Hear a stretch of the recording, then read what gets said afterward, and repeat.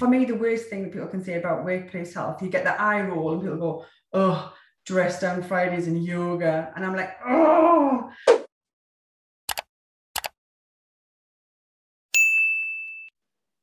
Hi, it's Martin back for another episode of Positive Differences. And today I'm joined by Suzanne Nicol, who runs or is part of the team at Better Health at Work Awards at TUC. Hi, Suzanne, how are you doing? I'm well, thank you. Thanks for having me, Martin. I nearly put my foot right in there. Do you run, or are you just part of the team? Yeah, I'm the program coordinator. So yes, technically I have general oversight of the award. So yes, I'll take that. Yeah, okay. So Suzanne's the gaffer. Suzanne, according to your LinkedIn profile, you've been there many years, but the Better Health at Work is in its 10th year, I think.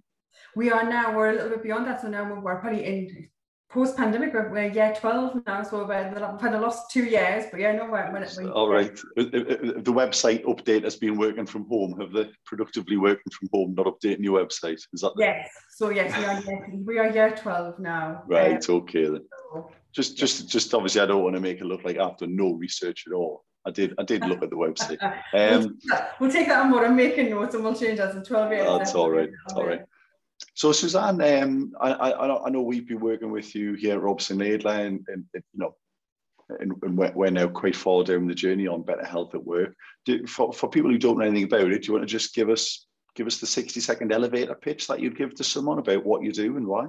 Yeah, sure. The Better Health at Work Award is a publicly funded pan-regional holistic workplace health programme that aims to recognise, reward, facilitate and support employers to focus on and improve, if they've already got things in place, staff health and wellbeing, obviously for the betterment of our region, of our economy, of our businesses and our workforce and our organisations who reside and trade there. Okay, so you cover, there's a whole load of things there. What does it mean on the ground then, Suzanne? How, where do you start? So if you came into Robson Laidlaw 5-6 years ago, whenever it was we started the journey, what would the initial conversation be like, and how does it go down with employers? The initial conversation is, it's probably changed in the last, I think that's a good point, it's probably changed in the last 5-6, certainly the last kind of 10 years. The conversation's very much changed because there was a case where you'd have to go and you'd probably have to, kind of do a bit more selling and say, the benefits are this, that, and the other. And actually, latterly, employers come to us and say, look, we want to do something on health and well-being and staff engagement. Help us. It just seems like too big an order. Can you help us? How do we do it? Because it can often seem like an insurmountable object. So what the award does is provide a framework, a structured framework and supported framework, so that actually when you come in as an employer, it's the old adage, isn't it? How do you eat an elephant? Well, in bite-sized chunks. And that's what we do with the award. So we kind of break it down into bronze. So everyone starts at bronze, and then bronze, silver, gold, continuing excellence and maintaining excellence. So everyone, regardless if they're a multinational or if they're a five-man band, five-person band, five-person band, they have to, start at bronze because there are foundational elements that need to be in place. So when you started 5-6 years ago, the first thing you would have had to do is actually go, right, so you know what, let's not guess what people want, because actually this is about our staff health and wellbeing. Let's ask them, let's get some baseline data, and let's get some good steerage and consultation from our staff and say, what are your priorities? So as part of that, you would do kind of a health needs assessment with staff, collate the results, and then that would kind of help drive and inform your activity going forward. Obviously, we kind of ask you to cover certain specific public health elements as well, because we know they're an issue across the whole nation and the whole region especially. So you'd also cover foundational aspects of healthy eating, mental health and wellbeing, risky alcohol use, tobacco use, and then kind of looking at kind of internal structures like attendance management. Do you do any analysis, and do you have a health support and workplace in terms of mandatory issues like health and safety? So if there's any control of hazardous substances, risk assessments for anything that is there, etc. Okay, so but it is separate from the normal health and safety. So this isn't where you come out and make sure you've got guards on the machines and earphones in place for noisy operators, that kind of thing. Noisy operators. That makes it sound like people who are noisy, doesn't it? Yeah. Yeah. So it's separate to that. It's more about the well-being of the person than whether they're going to lose an arm in the workplace. Is that it? Yeah, well, they're all part, they're intrinsically linked, but yes, we don't do the mandatory compliance stuff because that is legality, and that there are, the HSA and there are local authorities who help do the enforcement bit. And we're the above and beyond bit. Yeah, the bit that wasn't the norm. So actually now, again, the remit tends to have expanded from health and safety to health, safety and well-being, because they are so intrinsically linked. So we do look at the health promotion, health awareness, kind of early intervention, prevention stuff. So actually, how can we stop people from dropping out of work through ill health, and kind of how we support them to stay in work and have a better experience as well. Okay. And who do you normally find are the best people inside a workplace to drive these things then, Suzanne? Oh, people who want to do it is the easy answer. Willing volunteers. It can and should be anyone in your organisation. Top down, bottom up. Peer support is absolutely integral. So one of the unique points of our programme is that it's driven by health advocates who are internal people in a workplace who volunteer to do the role. We offer them free training through the programme. And they go and drive that activity. So they do the face-to-face liaison with people, that they implement the campaigns with support, and they drive that agenda as well, and they collect all of the evidence to kind of prove what's going on as well. And it can be anyone in your organisation across all kind of grades, if you've got grades or levels of the business. What we often say is when I'm training is that senior level management should always train to be health advocates, because it's important that they understand the role. But in an organisation, what we don't want necessarily is accessibility and availability and relatability are some of the main key components of being a health advocate. And sometimes people can feel a little bit nervous of approaching a senior team member. So what I say is, whilst we want them to have those skills, what we want from them isn't necessarily on the ground advocacy, it's ambassadorship. Yeah, so they are there to steer the ship and say, look, organisationally, this is what we're doing. It's not a flash in the pan. We're committed. It's not for any nefarious purpose. It is we're doing this. It is selfless in a way. Well, it's not selfless because it will have business benefits, but we're doing it because it's ethically and financially the right thing to do. So yeah, you want people to do it, so we want them to come out and have that attitude and say, look, we're committed to this, and actually build that into not just, for me, the worst thing that people can say about workplace health, you get the eye roll and people go, oh, dress down Fridays and yoga. And I'm like, oh, and that's for me the worst. That's the kind of the worst profile that workplace health and wellbeing can have, because actually it's done properly, it's so much more than that. So anyone who knows me will know I bang on about the 3 Ps. Actually there's 6, but there's 3 main ones, and they're the golden thread in a workplace, and it's how you make lasting and impactful change. And that's policy, procedure, and practice. Yeah, so if you want to make those proper change that's going to have real impact, it has to be done through those 3 mechanisms. So that's what we need. So we need that organizational buy-in, across the board, so that all of those things can happen. So not just your health advocates, we do need HR, we need HSAQ if you've got it, OC Health if you've got it. We need, all of your communications, it's a whole organization approach, and it has to be. So there's lots there. First person to use the word nefarious, by the way, in one of my interviews, so well done on that.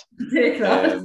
Nefarious. You mentioned there the eye rolling, dress down Fridays, and yoga. I have got my Pilates class coming up as part of ours. So but it's not all that. I'll grant you that. And also I quite enjoy doing stuff like that. But you mentioned there the thing about buy-in, though, and you then rolled off 5 or 6 types of people who need to be involved. If I was a small employer here, I'd be thinking, well, I haven't got an occupational health department or manager, or I haven't got an HR manager. I've got, I'm a business owner. I'm wearing many hats. I haven't got time for all of that. What would you say to the smaller end? I'd say, again, our program has a kind of an approach that is applicable to every size organisation, and actually across our nearly 500 organisations engaged, we have a roughly third split between small, medium and large enterprises, which is, we couldn't plan it and we didn't plan it. It's organic. So it works really, really well for your SMEs as well, because we judge it on, like I say, relevance. So we don't expect small organisations to have, ISO, accreditations if it's not applicable. We don't expect them, we ask them to look at sustainability and environmental issues. We don't expect them to have electric car charging points. We expect them to have recycling bins. But when I'm assessing a large organisation like a local authority or an NHS trust, I would expect them to have electric car charging points, a green travel plan, etc. So it's all about the relevance. Small organisations often fare even better because they can change things faster, and they can implement change more effectively, because it's a smaller, slicker kind of operation, and there's less bureaucracy often to kind of go through. And part of the programme is to offer smaller and medium enterprises outside external services that can function to help them support their HR, or as an external part of OC Health or whatever it is. We just held a webinar yesterday and we had a great presentation from our regional representative on Able Futures, which, as she put it, is the DWP's best kept secret. So it's a free resource for all employers to tap into that offers vocational rehabilitation coaches to support people to stay in work and access bespoke support for mental health and wellbeing issues.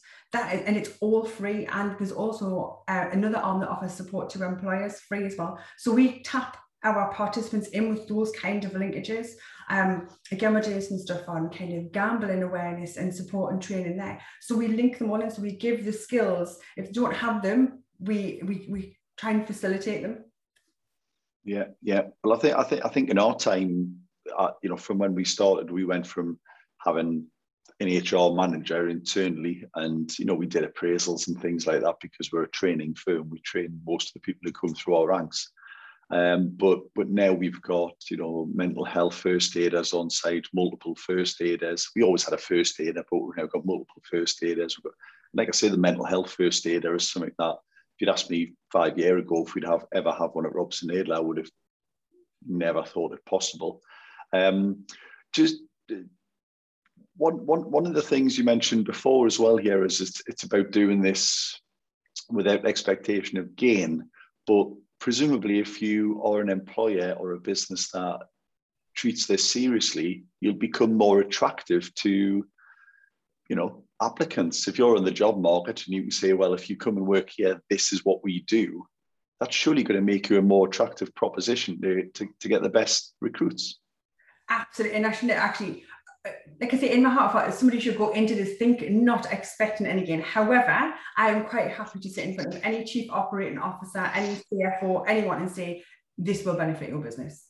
Hand on heart. If you do this right, this will benefit your business. So again, like I say, I don't have any qualms with that at all. It will, if you do it right, have an impact, a positive impact on your productivity, on your staff engagement, on your fact that you will become an employer of choice. Your retention, your attrition rates, all will improve. Your tenure. We have a call centre based not too far from yourselves in the centre of Newcastle, and they're about 100 strong workforce. And call centres notoriously have a very fast and very full turnover, at least 100% a year, and people tend to stay for 3 to 4 months.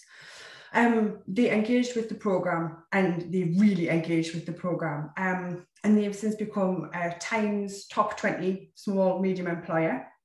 And their tenure rate has gone from, I think, 3 to 4 months to 14 months, which is massive for a call centre. And what is happening now is if staff do leave, because they're attracted by a slightly higher wage, because in a larger organisation that can be offered, they're coming back because they're going, do you know what? the benefits, the external peripheral benefits here are better. Yeah. So, and they're providing that really good entry level, a lot of the time entry level work, but actually they're showing people what good work looks like, what quality employment looks like. So when they leave and go elsewhere, and actually it's more money, but they go, oh, the quality of employment's not the same. So for me, that's a massive benefit. So they are attracting back, good stuff, and they're retaining that stuff. And again, that's kind of that's across the board stuff. Another organisation, and I'm sure they'll not mind me mentioning the name, Your Homes Newcastle. Again, they've really engaged with the programme, and they saw a 30% decrease in mental health absence through doing kind of health and wellbeing programs through their own stuff, but obviously, as with the award as a conduit. So real tangible, bottom line results, so that are good for people and that are good for the organisation. So like I say, I'm always happy to say there are absolute business benefits to this. But really, I want you, if I was being honest, I want you to do it because it's the right thing to do, but there absolutely are business benefits. But I'm not so sure that they're not exactly the same thing anyway, Suzanne, because if you can only expect good results in a business if you've got good people performing well. And if this helps people to be more motivated, more incentivized, and perform better, then it's kind of, it's unavoidable that you will get better results as a result of this, isn't it? And you mentioned there 30% reduction in mental health absence, but I'm fairly certain, I don't know the stat, but I'm fairly certain if you look at how many people are actually just at their desk but struggling with mental health issues, then it's not just those 30% of sick days that have been saved. It's the better well-being of everyone who wasn't sick but turned up and is now turning up happier than they were. It's not just that 30%. It's everybody who didn't quite get that bad who avoided getting there as well, isn't it? Categorically, yeah. I mean, and that's, you can't, presenteeism is a huge issue. That's the word. I couldn't remember the word. Presenteeism, yeah. But it is a huge issue, and you're right. That's the big issue with prevention. It's often people see it as potentially a large outlay of time, effort, and or budget for results that are going to be quite a long time coming. And that's the same with prevention across the board. But it absolutely does work. And like I say, that kind of, you can't measure, like you say, mitigation. And that's one of my things. So if you live or die by measuring, health and wellbeing programs' impact on sickness absence, I'll say it will die a death. You categorically can't do that because of what we've just talked about, because you can't measure that mitigation. Absolutely not. You can't measure somebody not going off poorly. And, again, how long might they have been off if we hadn't put in that early intervention or that keep in touch call or that extra bit of employee assistance program that got them back quicker. So it's difficult. So, it is difficult to quantify at times, and that can be the difficulty. But you can look at the other indicators. For me, it's staff engagement. And that for me is a big deal. So staff engagement, like you've said, is the root of all business flourishing, businesses flourishing, doing well, being productive, and health and well-being is just the perfect vehicle, because we've all got it to kind of to engage staff with, because it's not just work. It makes people feel like that they are valued, that they're not just a number, they're not just a payroll number or whatever it is. So it's that perfect vehicle. So measuring things like staff engagement, pulse surveys are really, really good things to kind of do, because you're doing a bit of both. You're doing that consultation with staff. How are you feeling? And actually, then you can put in quick kind of measures to mitigate any issues that are coming up, and kind of tap in and see how staff are doing at the same time. Yeah, you mentioned their pulse survey, and I don't know what you mean by that, but what we do every week is we send a very quick survey around to basically everyone every week. Not everyone fills it in every week, but it only asks one question: how are you feeling right now? And at the top of the list is superhero with a cape. Then there's good, great, okay, meh was added by request by somebody, and then happy, unhappy, angry, stressed, disappointed were all added. And on a weekly basis, we get a feel for how people are doing, and it's not individual, it's totally anonymous, but it gives you a general read of how people are doing. And what was interesting is, as a result of a lot of the stuff that we've been working on over the years, when lockdown happened, I think we were better equipped to basically adapt to that, because we were used to asking people how they were doing. We were used to checking in, having these, daily check-ins, weekly check-ins, and all of those things then came very naturally to us. And then as a business, we actually coped very well with the fact that we were dispersed and all sent home. And, I would like to think we coped pretty well. Of course, there was issues, but we did all right, I think, as a result of it.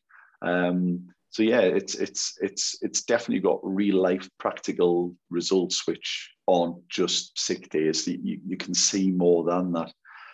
What's been your biggest success story then, Suzanne?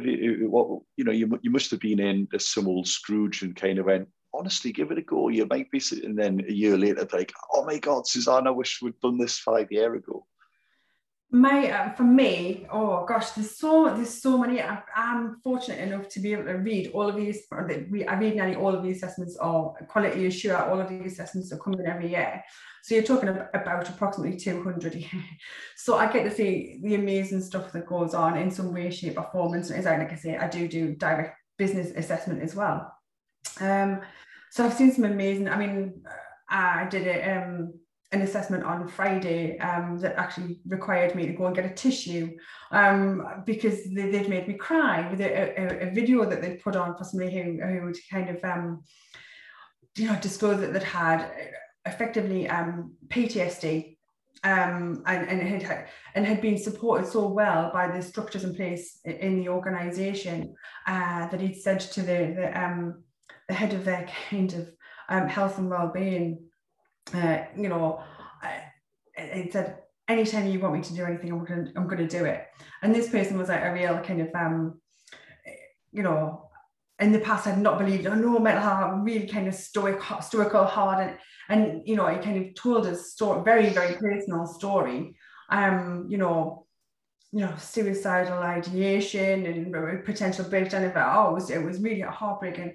And to see that actually they'd had measures in place to support that. And it was a really kind of personal journey and story. And he'd come out the other side, and he was now a proponent for seeking support and, the stuff that was in workplace.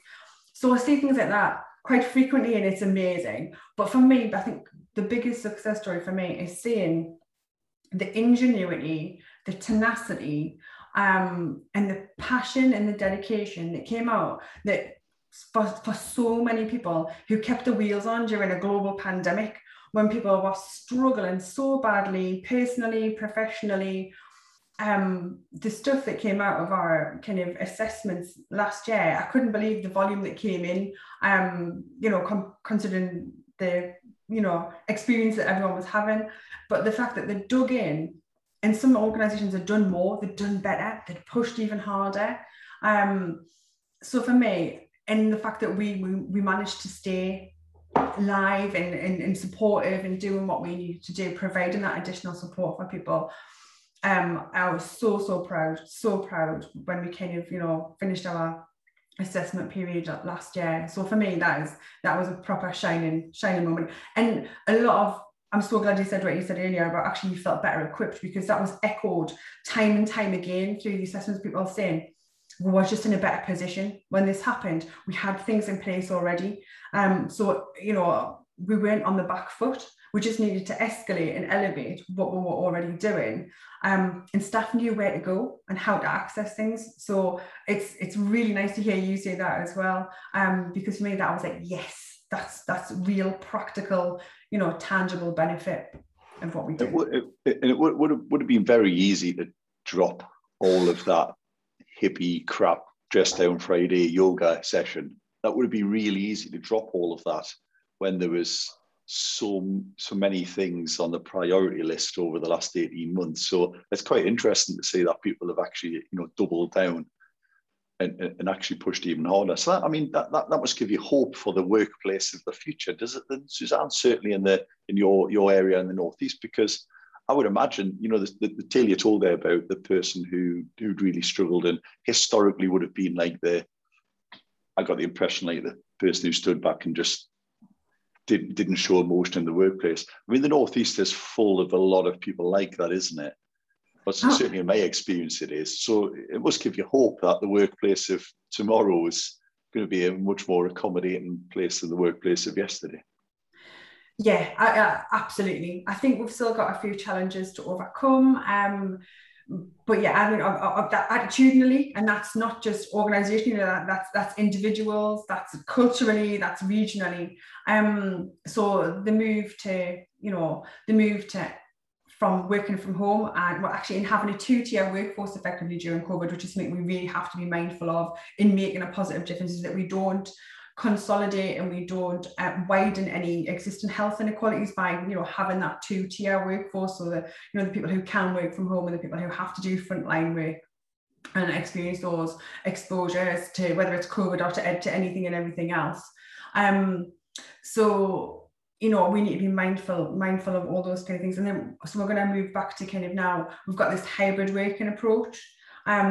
So some people are going to stay working from home. We just need to make sure that actually now that we're going to have these different pockets of workers doing quite different things, that we engage in a structured, meaningful way, so that we don't miss people out, or we don't overlook them, or they don't have the same access to things. So that's still a challenge. And I think sometimes people working from home, for all it can be great for work-life balance, it is more difficult to see visibly if somebody's struggling, or if actually you've been a bit quiet, are you okay? You don't notice that when people are remote working or working from home. So those visible cues, those personal interactions are still really important. So we have to try and build them in. So like I say, still, and again, the hybrid working is the same. So how we manage that, and how we manage actually people who are still frontline, whether you're working in a factory on a production line, or you're working in retail or transport or whatever it is. We need to make sure that there are systems, procedures, policies and practices in place, like I say, to break down barriers and to actually, like I say, do that cultural and that awareness change and stuff. So actually, like you say, the conversations do happen more readily, they are more easy, and people are more willing to engage on them as well. On the working from home thing, I know there's a lot of controversy depending on who says what when, and politicians have got embroiled in all kinds of uproars, if you believe Twitter, but on whether people should or shouldn't come back to work, and the positives of being in a good workplace, etc. One thing that people might be thinking when they say, well, of course you should go back to work. I mean, I do believe that I am happier in the office. I fully understand that some people are happier to never see the office again, and I get that. So I'm not going to try and make everybody come back, and we're not doing that. But I do think you make an interesting point there, and it's probably more about making sure that you have a way to make sure people are still okay. Because most places would think, well, if we're never going to see you, how do we know you're working? So let's make sure you're still productive. Let's measure your productivity. But do you think there's a gap there that people aren't used to then also measuring whether people are happy and whether people are actually, doing okay? And if so, how are people going to adapt to learn to do that? Yeah, yes, we're still learning. I think that's the issue with that. That's going to be one of the challenges. We're still learning. There's a lot of kind of evidence and kind of experience out there now about how to do things in workplace. But there's still a lot of gaps around kind of parity, consistency and inclusivity. And that's going to be, again, that's another thing that we're going to have to consider with, because that home working element. People are now, like I say, so through COVID as well, are finding those ways now, which is great.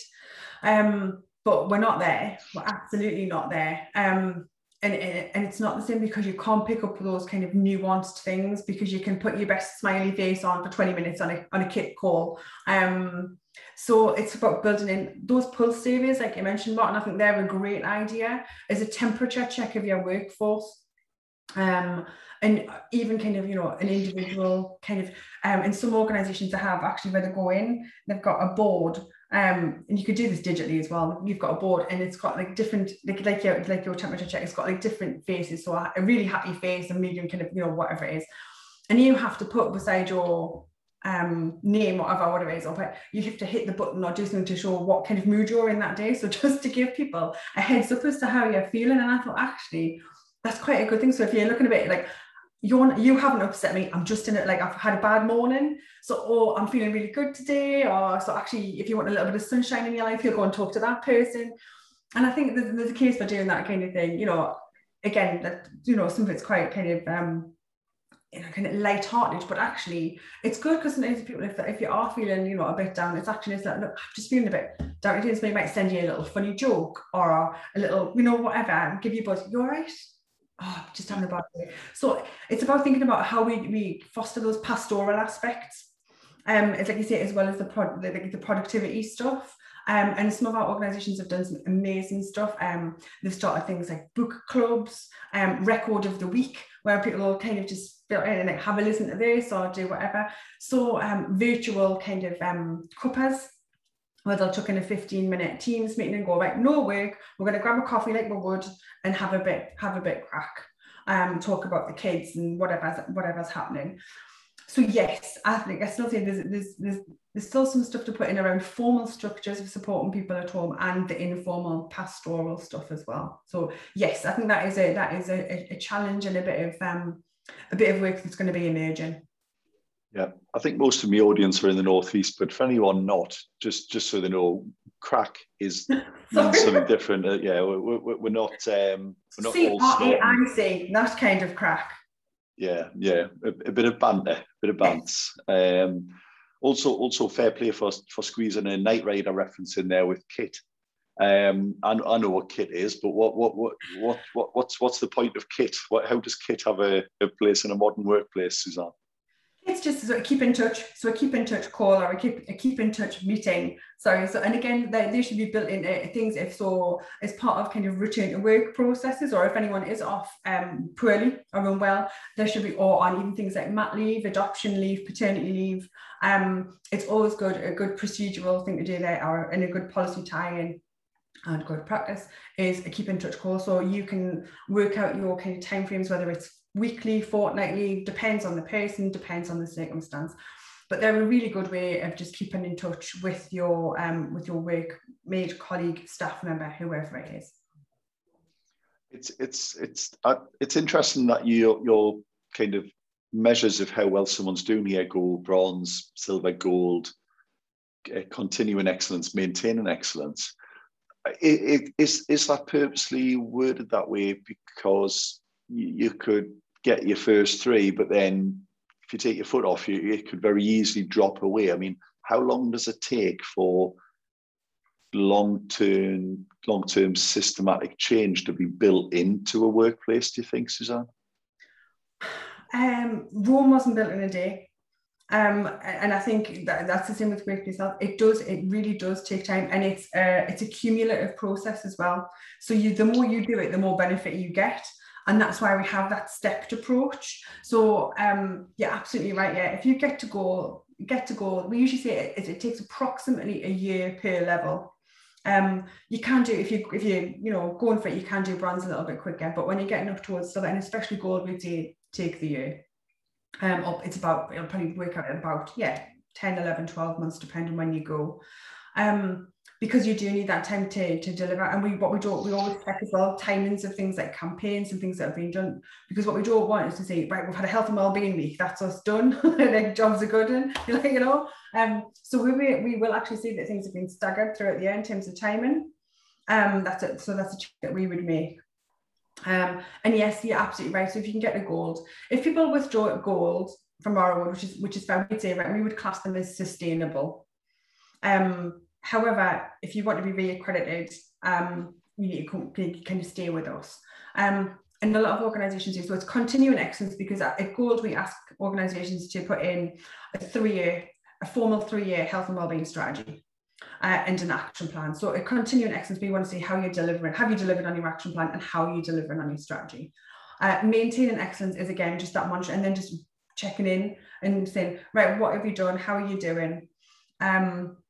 And a lot of our organizations really like that because they feel like it gives them the impetus to do it, to build it in. And also it's the same with any kind of change or prioritization of a topic or a theme or a strand, accountability. And we all function better with a bit of accountability. So that reaccreditation process, that external, mandate of what you've got to do and a standard that you have to reach, keeps people honest, it keeps them keen, and it keeps them, on the ball as well. So, we've got organizations who have been with us the full kind of 12 years. So kind of inherited from a previous program, and they've stuck with it because they like the structure, they like the networking and support, because they're always learning, there's always something happening. You make a good point about external accountability there, because we have clients who one of our service lines is basically business coaching, and you definitely find that the people you touch base with regularly are much more likely to have done the things they said they were going to do, even if they've done them all the day before your next meeting. At least they got done. So this idea of having external accountability, I think, is critically important if you want to make sure that things actually get done. Suzanne, what's the long-term strategy here? I mean, what's the big goal? Is the goal here to have 50% of employers engaged, or is it just to wash so many employees through the scheme in some way? Or, I mean, I don't want to be crude and put a number on it, but what's the big target here? What's the big goal? The target is as many people benefiting from better workplaces as possible. So however we do that, obviously the award is a kind of a real kind of firm vehicle for that. We're just at the minute, we've just branched out into kind of a more focused engagement program with primary care, so GP practices, pharmacies, etc. So because that was an area that was kind of lacking, and obviously at the moment that's an area that we know staff are kind of are struggling with, because obviously pandemic pressures, etc. So again, that's so we have some bespoke targets around that, which we're absolutely delivering. But we also know that social care is also another significant area where there are huge challenges. Staff are under immense pressure, organizations are under immense pressure. So what can we do? And we thought about doing the same model as with kind of primary care. And we just stood back and went, it's not the time, it won't work unless there's some fundamental kind of other things happening as well. So we stood back and said, well, what do we do? There was some underspend we could bid for, we bid for it. And we said, right, we're going to develop a social care toolkit that offers a bit of Better Health at Work Award light, so that these organizations can benefit from some of the structures, some guidance, some information, so that their staff can benefit as well. So for us, it's just literally the gospel of better health at work. It's just spreading that. Hopefully you can tell I'm evangelical about it, that, we just want as many people as possible to benefit from better health in general, and ensuring that their workplace is obviously health conducive, but also, good work is good for us.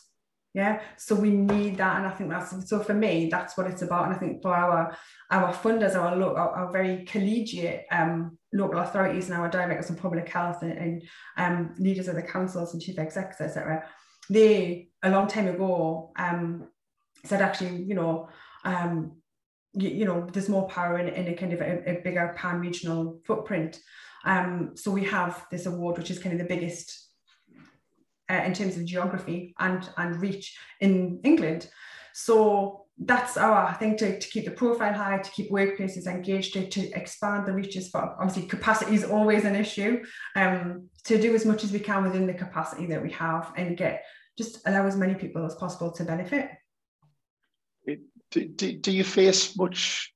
I wrote China down here, and you're going to think this is a weird way, but this is how my mind works. Often when we're talking about the environment, people say, well, what's the point when China are just burning everything they can get their hands on? And I quite often think, yeah, but that's not really the way to think about it. If we can do better within what we can control, that'll influence those around us, and it'll spread eventually and get there. and that I may be a bit naive there, but I would imagine there's workplaces where equally you'll say, well, this will never take root in. And I don't know, you might say building sites. I'm not picking on building sites, but you might go, well, building sites are never going to care about this rubbish. But actually, if they see so many other workplaces around them that have good practices in place, it'll make those other industries or other sectors more attractive to work in.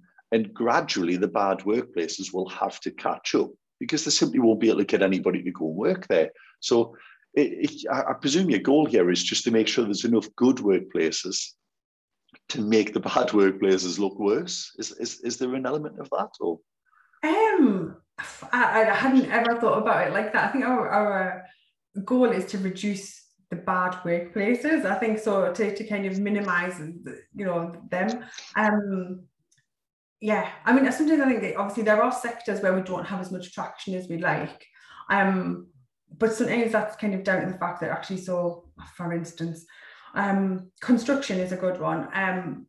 A lot of the larger organizations appreciate the fact that actually there's a huge issue because if you look at suicide rates in terms of demographic, and you also look at suicide rates in terms of sector and employment type, construction has a really high suicide rate, and because of the male demographic, because of the age demographic, and again potentially because of the socioeconomic implications as well. So they appreciate that, and sometimes they want to do things, but actually sometimes it's the application that's the barrier, because you've often got subcontracted workforces, transient workforces, peripatetic people moving from site to site. So sometimes it's not that the will isn't there, it's you're at a loss for how to deliver it and how to get traction. And sometimes we've had workplaces who've engaged and have fallen off because of this traction issue. They're like, we can't get it to stick, or how do we put these mechanisms in place with all of these factors? So yeah, like I say, there's always going to be challenges and barriers to overcome in sectors that are more challenging than others. But one step at a time, we'll get there, and the more evidence and the more good practice we see, the more we can cascade that out, whether it's through the award or through other kind of sister work streams as well. So yeah, I mean, yes, but hopefully we want to minimize bad workplaces or workplaces that don't care. Absolutely. Well, you mentioned before about this idea of getting into primary care, and I think we can all agree that we want to see more GP receptionists happier at their workplace. We've all been the victim of an unhappy GP receptionist, so I think we can all get behind that. Which workplaces then, if you wanted to put like a call out now, a call to action to the sector that needs your work the most? I'm conscious here we're not criticizing this sector, but which sector is the one that you think could really you would love to get into? Well, I think we've got representation in pretty much all sectors, but it's often what we find is, and again, I'm going to deflect that slightly, Martin, and say often what happens is in sectors or workplaces that have an external well-being mandate or caring commitment or whatever, where they provide a service externally, they go, well, we do it, but they forget about themselves. So for me, it's always about going, right, so just take a step back. Sometimes it's okay to be introspective for a little while. In fact, sometimes it's really important to be introspective for a little while and go, right, hang on, we do that externally, but actually what do we do internally? How do we do this for our people, for our staff? So yes, often that can be an issue, and that can be a traction issue as well, because you go, it is that kind of take it for granted. Well, we do it. Well, yes, but you do it externally, not internally. I'd say for me, any workplace who doesn't do anything around health and wellbeing, or doesn't think about health and wellbeing, or like I say, or who doesn't consider staff their biggest asset, needs to come in, to join in. My analogy is always, if an organisation invests 5-10 million pounds in plant and machinery, I'm pretty sure they're going to spend the money to keep it maintained and invest in it and keep it going, because if that goes, they don't work, they have no. Well, for most organisations, that biggest outlay, that 5-10+ million pounds, is on staff. It's on staff and resource. So to me, like I say, going back to that financial case, it just makes good business and ethical sense to invest in and look after your workforce. And like you say, for all of the reasons that we mentioned before. You said something before as well. Good work is good for us, I honestly think that if you've got a purpose in life, whether your job doesn't have to be your purpose, but for a vast majority of people, getting up and going to work and doing a good days of rewarding work is one of their main purposes in life. Obviously, it's then just a tool to let you do other things. And I get that. But giving someone satisfaction from their job, I think, is a very, very noble cause if you can do that. If people want to reach out to you, Suzanne, what's the easiest way for people to find out more? Obviously, I hope people enjoy what they've heard here today, and get something from this. What's the easiest way, the gentle way to get into this? If you're worried about the time commitment, but you think, well, I wouldn't mind knowing a little bit more, what's the easiest way to do that? We've got a website, so we have a shop. We've got a multifunctional website, but there's a shop window. So it's just www.betterhealthatworkaward.org.uk. So Google it. We're quite high up on the search engine. So if you just Google Better Health at Work Award, we should pop up there. Got a comprehensive shop window website. Alternatively, I'm happy for people to contact me directly at snichol, it's NICHOL @tuc.org.uk. But we do have an inquiry and contact function even on our website. So if you want to just dip your toe in the water, then we can certainly have an email exchange and take it from there. And obviously, in the perfect world, people come via you, they take advantage of all these free resources, whether it's the resources provided directly through Better Health at Work, or you mentioned earlier on the Able Futures thing through DWP, which people might not have otherwise found out about if they hadn't came via you. And I get, obviously, that's a great way. That's the path we've chosen. We also do a lot of other stuff around this topic as well. We do, we read up, we follow people who are in this kind of area of work. Is there a lot of people listen to podcasts? Is there a podcast out there or a book people could read to they think, well, I don't want to go down that road, but I do want to be better. Are there other ways? And I'm not asking you to send people to competitors here, but are there ways to inspire people to come back to you and do your route? Just if as an employer, read the CIPD Health and Wellbeing Work reports that they put out every year. They're really insightful. They give a lot of kind of recommendations, and a lot of them will do stuff on health and wellbeing. So there's loads of good. I'm trying to think. There's loads of good stuff. 1U resources are great for general kind of promo and awareness. What else is out there? PHE, Public Health England, work really closely with business in the community and produce a raft of really good employer toolkits across a range of subjects, from physical activity in the workplace to suicide, postvention and prevention, and musculoskeletal stuff, mental health, and everything in between.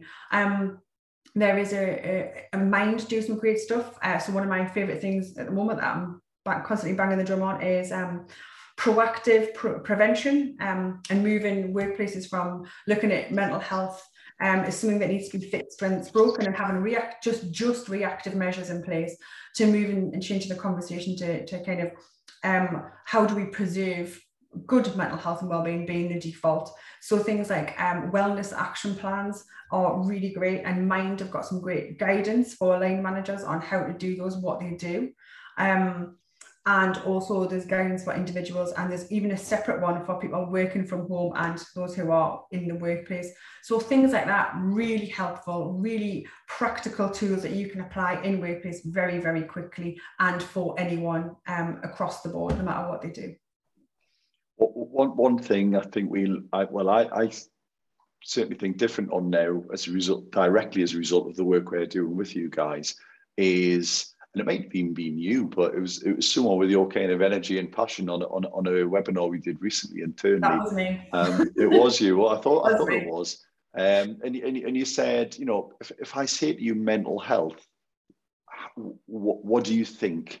And I can't remember how you phrased it, but it was really clever, because most people think if you say mental health, well, that's a bad thing. Yeah. Mental health is just a statement of a thing which can be good or bad.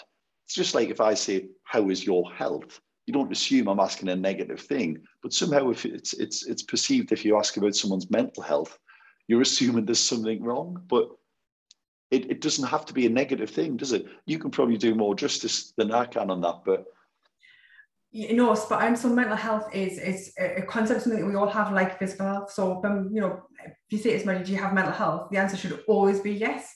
It's how it is the issue. So yeah, how we talk about it, we're still, like I say, the challenges, we're still at a point where most of us, when we talk about mental health, will default to mental ill health and kind of the negative words and word association. So what I did was I did an exercise with you around the words that we use. Yeah, and we did some stuff around kind of anchor bias and unconscious bias as well. So that's a little plug. It's pretty interesting, everyone. But there's some really good stuff out there, like I say, so examining things like, you know, anchor bias in your organization. So how do we talk about health and wellbeing topics? How do we talk about things like stress? Do we go, oh, stress, that doesn't exist, it's the new bad back? So, you know, and that percolates out into how other people perceive it as well. So that anchor bias is really important. So there's loads of stuff that we kind of talk through on the program, and loads of concepts that are coming out, emerging concepts that are coming out at the moment around workplace health and wellbeing. So I'm learning. I'm constantly learning as well. Some you know, some other things if people are anoraks like me, and they want to go and have a look. There's some new kind of schools of thought around kind of positive occupational psychology. So strengths-based approaches. So there's a PERMA model, and there's also a VIA model, and it's about actually talking to people using positive concepts like wisdom, knowledge, strength, and working out what you have and what you do. Really interesting. Go and look up. So VIA, VIA, and there's PERMA, which is a PERMA model. So like I say, I'm still learning these. I can't give you chapter and verse because there's loads of really good stuff, but interesting concepts and things that you can kind of apply at least into some elements of your workplace. Yeah, good. Well, Suzanne, I said I would grab you for about an hour. We're coming up on that. So give me your 30-second exit pitch then. What do you want people to take from this, and what do you hope people have got from it? I hope it's at least piqued people's interest to say, well, actually, what are we doing, and also what can we do better. So like I say, that kind of that introspection sometimes needs to happen, and like I say, please be aware that we're lucky enough in our region in the northeast and Cumbria to have this program to help support our organisations to do more, and to also kind of recognise them when they do. So please do take advantage of any kind of mechanisms that are going to support your organisation to do more, to be a healthier organisation, to be a healthier workplace, and to have healthier workforce. Yeah, it's just the right thing to do in so many ways. Can't argue with that. Well, Suzanne, I know we are a much stronger place as a result of what we do with you, both financially and generally. We are a better place to work, to the point where actually we mentioned construction a few times there, and that was accidental, but we actually we have a client who's in construction who messaged me probably about 3 or 4 years ago now, and his message was literally something like, man, it must be great working at your place. All you seem to do is cool stuff. And it was because on our social, we'd started putting things about the walking club and the running club and all of these things, which actually build great team morale, and get pretty good buy-in. But yeah, so it's provided a lot of things for us, which is why I thought it was a good idea to get you on here and try and share that. But thank you very much, Suzanne. I hope you and your team are keeping yourselves busy and doing the good work. Thanks very much for having me. It's been a pleasure. Thanks. Excellent. Thank you. Cheers.